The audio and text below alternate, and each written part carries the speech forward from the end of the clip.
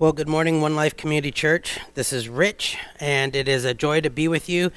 I'm one of the co-lead pastors here, and I just got a note from my daughter that the link on the One Life online page for our youth wasn't updated, and it should be now. So you're going to need to refresh that page and click on the video link, and it should be fine. If you're not sure what that link is, it's onelifeseattle.org/online-church. Scroll down, find the mix, click on that video, and it should be the updated one for now. And thank you, Gladys, for letting me know. Hopefully the rest is all up to date. This is live and kind of happening in the moment. So thank you for joining us. Thank you for being the church outside of a building, which is true of us all the time, but it's just a tangible thing we're feeling right now. It's so great to see all of your comments on our live feed. We'd love to see photos of you or videos of you enjoying the service online.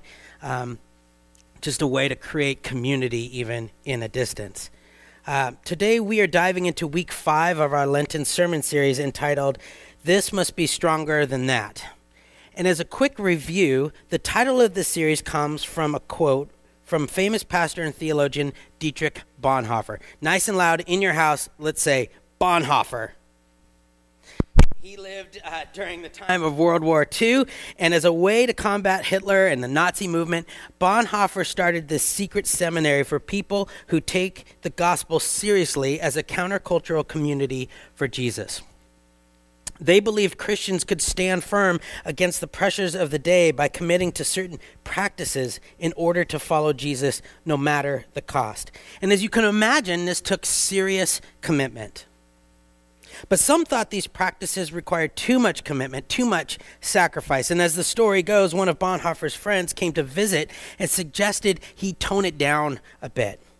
And so Bonhoeffer takes him out on a boat, rows across this river, takes him to this hill at the top of it where they could see this Nazi training camp in the distance with fighter planes and soldiers preparing for battle.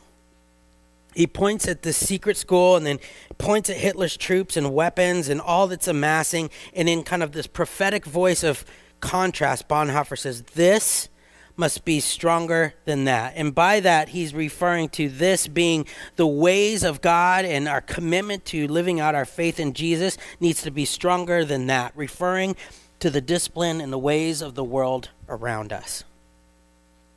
See, Bonhoeffer believed that as Christians, our commitment to follow the ways of Jesus in our day-to-day life should cause those who don't believe in God to question their unbelief. That we're to be ambassadors of the gospel and the love and grace of God for all people.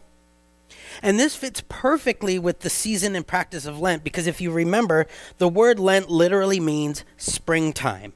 And so if we think about the process of a flower growing, without that full process of what happens below the ground during the winter and all the hard work the seeds go through, the flowers can't develop and flourish as they should. Which is why Lent is meant to be the church's springtime. A time when out of the darkness of sin's winter, a repentant, empowered people emerges. An empowered people emerges. So each week of this series, we've looked at different practices designed to engage God more in our daily life. And the hope is that our actions would invite others to see the beautiful effects of the gospel expressed in the spirit-empowered people that are living in their community. And the reality is, this is important for us to see right now. We need some of these examples because our culture is in a changed kind of environment. Our COVID-19 pandemic has challenged all of our comforts and commitments in so many ways. It feels like moment by moment. And I don't know about you, but I'm exhausted.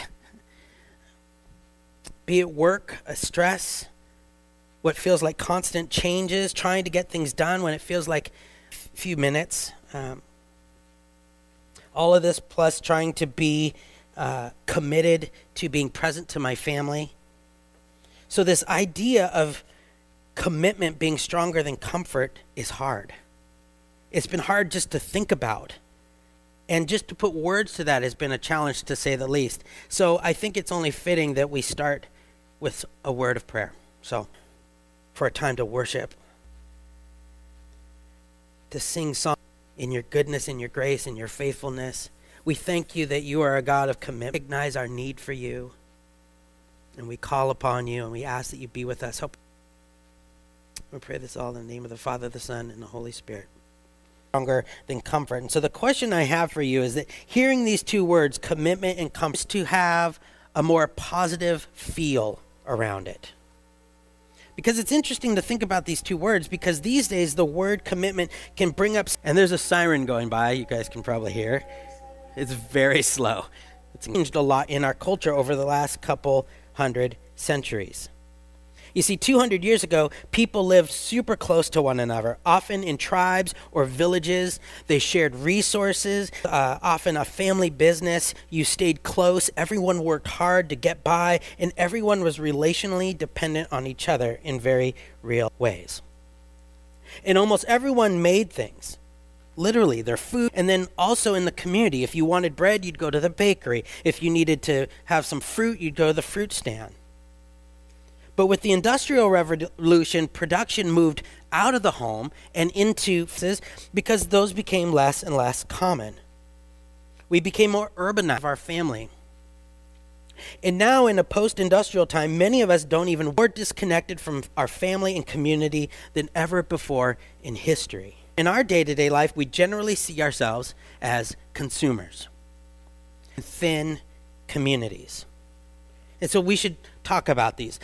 So they're not true communities, but they're surrounded by events like term commitments marked by the giving up of rights and services. 2 centuries, we've shifted to having less and less thick communities to almost on game day for the Sounders. People all around our city get their Sounders gear on their way to the train, and you get on, everyone's wearing their gear, everybody's feeling people. Everyone is there for the same reason, a mutual love for the team, for the with people. You're talking to people you don't even know. Seat every single game and basically experience the exact same thing with whereas not long ago, people were known through close family relational and locational spheres for general investment. And so, for example, you probably by now know who this person is. It's Tony. Hey, Tony. And he's the director of the National, a position he's held for the last 36 years. He's also the lead of the White House. It means he's super legit. And what's common, you may not see people because their family history tells us something about a person. My grandfather was from Shaka, Sicily, which is the same as my great-grandfather. And according to my great-uncle Joe, the Fauci family used to live next. And on top of that, Tony's aunt apparently worked at my great-uncle. This is a picture of it. While Tony's parents ran this. So they're just a few blocks away from each other and living next door to in a family business. He lived in this very close-knit family in a strong, relationally connected community. They all are stories and experiences of leaving a country to get to the U.S., to make something of themselves, to root themselves, and to be present. They were hard workers. They offered something to the community for generations, in this case, a pharmacy. And that's where you would go anytime you in the neighborhoods, and people knew each other. Which is why my family, you just hearing the word start. My father, for example, was born and raised on 73rd, and my grandmother was born and raised on 77th. They got married and lived in the same house on 75th till they died, never living outside of a 4-block radius for over 80 plus. Back 100, 200 years ago, people, families, communities, they knew each other, they relied on each other, and they were committed. Promise or a commitment to anything, it meant something. In fact, back then, one of the primary ways you were known was by your word, that you were trustworthy, that your promises and commitments were real. These are examples of thick communities. Now, I bring this up because these are just illustrations of how we have moved from thinking with a we and us mentality, primarily seen as consumers driven by our individual preferences and what makes to how we order coffee. Everything is geared towards our personal preferences. And so the question is, what have we lost as a result of this cultural shift? And to help us get at this, I want us to look at the effects of a comfort-based society. The first thing we see with regards to a comfort-based society is a lack of based on our desires, our wants, our interests, our needs, and we have very few long-term relationships. And so this in itself is guided by their self and what they want. Another example of where we already talked about in this series, but whenever we face conflict, we easily leave and avoid the situation because it's uncomfortable when things get tough. And all of this together makes for a lack of stability. Along with that, in comfort-based societies, we see an increasing amount of isolation. It's pretty obvious, but the more we move away from we to I, the more isolation we feel in our relationships. A recent study by the BBC of 55 found that the 16 to 24-year-olds experience loneliness more intensely than any other age group. The older the demographic, the less real relationships they have. Why? Because most of their relationships are thin relationships. They're relationships that happen through screens, through social media, and they're not based on commitment. Now, a third thing we see in these comfort-based societies is a loss of freedom. And this initially sounds a little odd because we kind of think about, I get to do whatever I want. I get to choose how I want to be. And so that feels like freedom. But the problem with this is that you can only make a choice in the moment based on whatever you feel like. So in other words, you're basically governed by fate and your bodily functions. So you had a bad day, and as a result, you want blank. But real freedom is that actually no matter what happens, you will do blank. That you will choose to do this and be this person no matter what. It's freedom above your circumstances. But when it's comfort-based, we're all completely driven by our circumstances.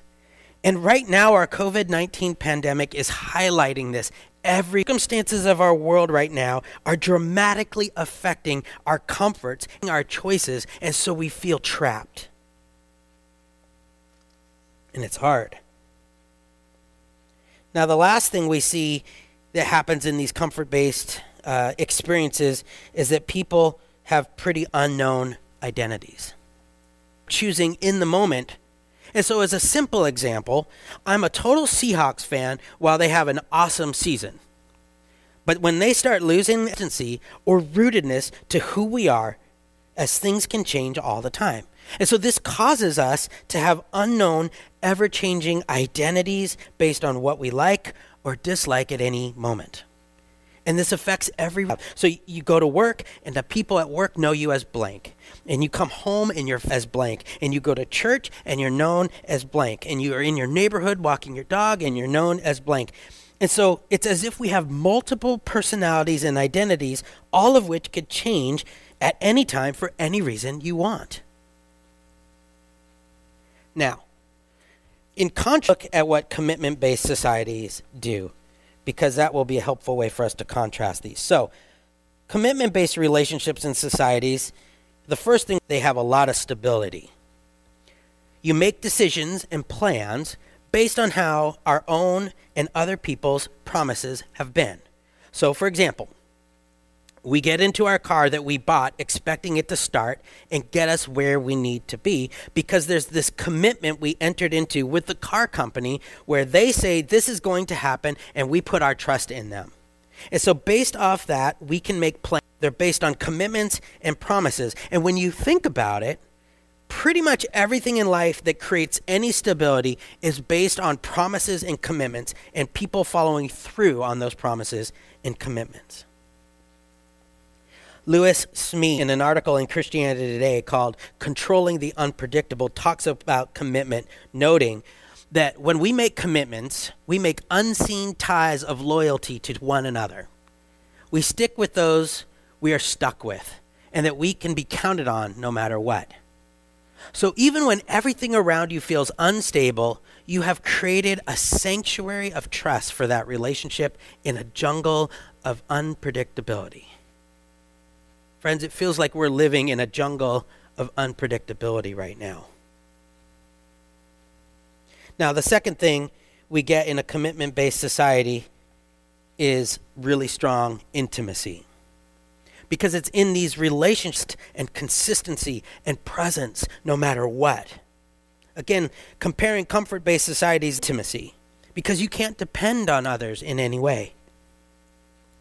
G.K. Chesterton says it like this: a promise, then, is the human essence of freedom after the style of God. It is your freedom to be there when someone, even though you can't tell what being there is going to be like for them. And this is something we see in couples when they get married. They're making right for better or for worse, for richer or for poorer, good times and bad, sickness and in the future, the two will remain married. They could move radically, anything. That's the commitment you're saying you're going to stick. That I'll be loved and walked with and supported and have someone who will be present with me always, which makes for real. Last thing commitment-based relationships bring us, and that is a strong identity. We know someone as the same person today as she or he was yesterday by the promises that person made yesterday. The ones who belong to me and depend on me. Promise-making I love that. Promise-making tells us who we are in our life together with others. So when I married my wife, Jen, I took on a new identity, right? I became a husband. And I have this identity because I made a promise and commitment that I've kept and will keep because it's a huge accomplishment. And what's happened over that 50 years is that they stayed constant.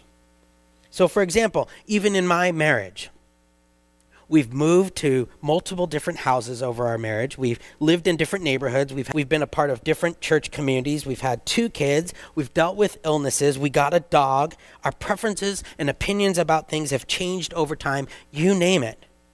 Through it all, though, my identity as husband has never changed. It has remained constant. Now, with that, let's pause for a moment. As nice as this all sounds, it's not easy. It's really hard, and there's a lot of risk involved. And let's face it, marriages these days are not good examples for us because 1 out of every 2 end in divorce. We also have to recognize we carry a fear of abandonment and a fear of broken covenants. And that's because most of us have grown up in broken families, or at least surrounded by them. We don't grow up seeing lots of amazing examples of promises and commitments that have lasted, right? And let's not ignore the fact that we've also seen people in authority fail us over and over again, be it political scandals, sexual scandals in and out of the church or in and out of schools, famous people making really bad choices, people using their influence and power for the wrong things. I mean, why trust anyone? But the truth is that living comfort-based lives, we have no stability, we have no real freedom in our decisions, we become very isolated and never get to experience community and intimacy. And in many ways, these realities are being highlighted in all of us right now because of this pandemic. We feel stuck, we feel isolated, we feel a lack of stability, we feel no freedom, and we're missing intimacy. I hope that you see and feel that this is not how it should be. Now, going back to the idea of Lent real quick, we actually need to be committed to go through the hard parts of life, to go through the difficulties of relationship and sacrifice in order to truly flourish. And Jesus, our perfect example, lives out the idea of commitment being stronger than comfort. And can you imagine if God just does everything God wants based on any given moment and what makes him comfortable? I mean, God has all power. He could just say, do over whenever God wanted, just like that. God could say, man, did I blow it with making pineapple and just rid the world. And to me, I say, dear God, make it so, right? You should see, this is just in case you weren't sure how to eat pineapple pizza. I wanted to give you an instructional video. So you just cut it and then just throw it straight into the garbage. What if God did that with anything in the moment he was not happy with? God could be like, life, and boom, now we're surrounded by unicorns, right? God could totally run the world based on comfort and preference, but God doesn't. God does so through promises and makes promises in advance and keeps those promises no matter what, even when people that God makes those promises with don't keep their end of the deal. Which means that God has experienced all the feelings of loss and disappointment and abandonment and betrayal, and yet stays faithful no matter what. God never gives up on any promise or commitment he's made. And this tells us something about the character of God. We learn that God is faithful, that God keeps his word, that when God says he'll do something, we can know it will happen. We can say God is the same yesterday, today, and forever because the promises God made. And God does this for individuals, for people groups, and he does this for everyone for generation upon generation and will continue to do so for eternity. Amen? Deuteronomy 7:9 says this, "Know therefore that the Lord your God is God. His covenant of love to 1,000 generations of those who love him does." In fact, if you look at the scriptures, what you're going to see is it is just a series of covenants over and over again. God doesn't destroy it. Rather, God makes a covenant with Eve, saying out of the enemy will be defeated. You jump ahead to Noah after the flood, and God makes a covenant that God will never wipe out the earth again like that. Later, we get of these covenants and promises and commitments over and over again in the Bible. And so we could say that God loves making promises, that we have a covenant-keeping God. And not only that, of God. And when we take communion like we did, whether you did that with bacon or fruit roll, new covenant relationship we have with God through the work of Christ on the cross. Jesus, the Holy Spirit. And Jesus also promises to return to make all things. This is the example we're to live out in our day-to-day life as Christ followers. Remain faithful to, including the work of the cross and the resurrection. And grace for all humanity remains true of God in our relationship with God. If Jesus was just about comfort and preference, this is not how he was mocked, was beaten, was spat on, stripped, nailed to the cross, and killed on in this. Now, we're talking about this because God invites us into covenantal relationship. It's like a proposal. God is saying in relationship with us. And just like a marriage we commit to, it's saying you. This is why in Deuteronomy 6:5, it says marriage proposal language.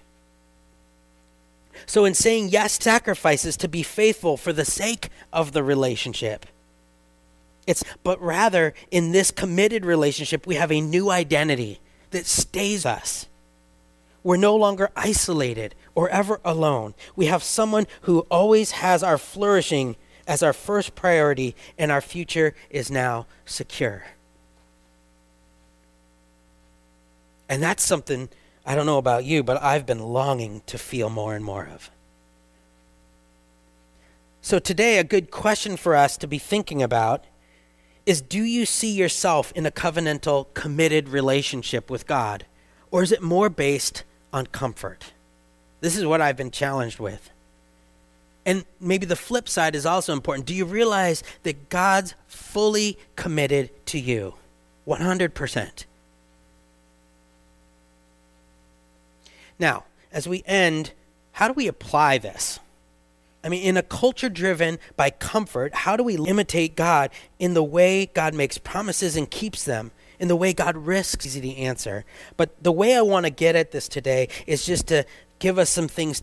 So if you don't have something to write with, I'd recommend you maybe pulling out something to write down these 3 questions, and you could be thinking about them, and I'll kind of break it down for you. But let's do some self-reflecting as we answer this question. First thing I want you to think about is how you view your relationship with God. And with God, you are motivated out of favor to be earned. You're doing things to try to get it. You're relationally insecure. And so that makes you uncomfortable, and so you try to do things to make yourself feel. God gets limited access to you, whatever you feel like. And there's this sense when you God owes you something. But in a commitment-driven relationship with God, it comes out of God's favor. We've experienced something of God's love, and we want to return it. We feel secure in God's love, and so we can rest in it. And we have no problem giving God all of me because we know God is faithful. How am I doing in my relationship with God? And if I'm being honest, in all these questions, you're going to find yourself noting how you have been comfort-driven. Is that we all are capable of shifting. So that's with regards to your relationship with God. The second thing I want you to be thinking about, if we're viewing the church in a comfort-driven mindset, what happens is that we come based on our preferences. And so we get this idea of church shopping. What do we like? What do we don't like? And we make a decision. We come to get what we want, right? We are consumers. And so it's comfort-driven when we come when we want. The average attendance in church nationwide now is 2 or 3 out of 8 Sundays. That's what's considered regular attendance. I come when I want. Comfort-driven, when there's problems going on, there's difficulty, we leave. When we show up, we tend to hang out with people we're similar to. And when we come in a comfort-driven mentality, it's about I and me. Now contrast that to commitment-driven. It makes it pretty clear. I come based on God's calling. I feel sent. I come to give what I have. And that looks like service, whatever it is. I come no matter what out of love, not just because of what I want. When there's difficulties, I stay present and press into change. I value diversity, not just skin color or ethnicity, but differences in theological dialogue and feelings about who God is, or even being with people who completely think differently than me. And when I come in a comfort-driven mindset, it's about us. It's about we. It's about being one body. Behind me, I have a giant sign that says one. It's a reminder that we are all one in Christ. It's a we. It's an us. It's not I and me. Acts 2:42 and some other scriptures hit on this, but there's a couple good ones. 2:42 says this, they devoted bread into prayer. Everyone was filled with awe at the many wonders and signs performed by the apostles. All the believers were together and had everything in common. They sold property and possessions to give to anyone who had need. Every day they committed to meet together in the temple courts. Every day. They broke bread in their homes and ate together with glad and sincere hearts, praising God and enjoying the favor of all the people. And the Lord added to their numbers daily those who were being saved. Later in Acts 4:32, it says, all the believers were in one heart and mind. No one claimed that any of their possessions was their own, but they shared everything they had. Romans 12:10 says, be devoted to one another in love. Honor one another. 1 Peter 1:22 says, now that you have purified yourselves by obeying the truth so that you have sincere love for each other, love one another deeply from the heart. These are just a bunch of texts that give us some examples, but in short, being a Christ follower is about being devoted to one another in caring for, praying for, eating, worship, meeting needs, you name it. It's a fully interconnected, committed, relational community. And this COVID-19 pandemic has been pushing us as a church, which is really hard and really good. What I've seen is that in many ways, church as we have grown to know it isn't right. In many ways, I believe we've been missing out on all God has for us because of our comfort-based thinking. Just as an example, why does it take a pandemic for us to care groups? Now again, I think we had a reason for creating them, and it makes sense, and it was out of love and grace and care, but these could have happened before. But they require time. They require effort. They require calling and emails and Zoom meetings and you name it. And the truth is, our comfort left that kind of stuff. We want our own space. And this is just one example of how I think we view church out of comfort versus commitment, and we need to continue to listen to God and rethink this more. I think we're going to find in this season that we're in how often we are driven by our comfort. Now, one last category to think about is our relationship with others, because it's not just about us and us Christians, it's about us and everyone. And so how do you view your relationships with others? If it's comfort-oriented, it's going to be self-focused. It's going to be built on shared interest. You're going to leave when there's conflict. It's going to be very transient. And the love that you have is going to wane with time. But when you view relationships out of commitment, you're going to find yourself being other-focused. You're going to be building trust over time because it's a long-term relationship. And that when things get difficult, you're going to press through for the hope of unity. It's stable because there's trust. And the love that you have for each other grows with time. So how are you in your relationship with others? Now, there's so much more I could say about this, but I hope at the very least as we end, you hear an invitation. I hope God is inviting you to rethink how you see and experience people in your community, people in your church, people in your family, how you view the commitments in your marriage, in your work, in your school, on your team, you name it. Because this idea that I think Bonhoeffer is pressing us for this being stronger than that, for commitment being stronger than comfort, comes with an invitation for us to do. So I hope you hear an invitation towards commitment. And as you do, I pray that God will reveal to you ways to live this out in your day-to-day life, especially in these days to come, because we all could use some more committed relationships. And before we end, I just want to say how proud I am of you, One Life, the way you've been calling and serving and bringing meals and resources and checking in with one another. I'm blown away that we're still out there every Monday night giving food to our neighbors in Magnuson Park and building relationships, going to our local coffee shops and stay afloat. It's beautiful, and I know it's not easy, and I know we're all exhausted, and I just want to inviting us into something even more. With that, I'd like to invite Brian to come back and play a little bit instrumentally for us to give us some space to ponder what we've discussed. I want to invite about your community, think about your relationships, your commitments, and where you lack commitment. Use this to ask God to join you in listening to the invitations that God is giving you, and anything we can do on our own, and thank God we do not have to.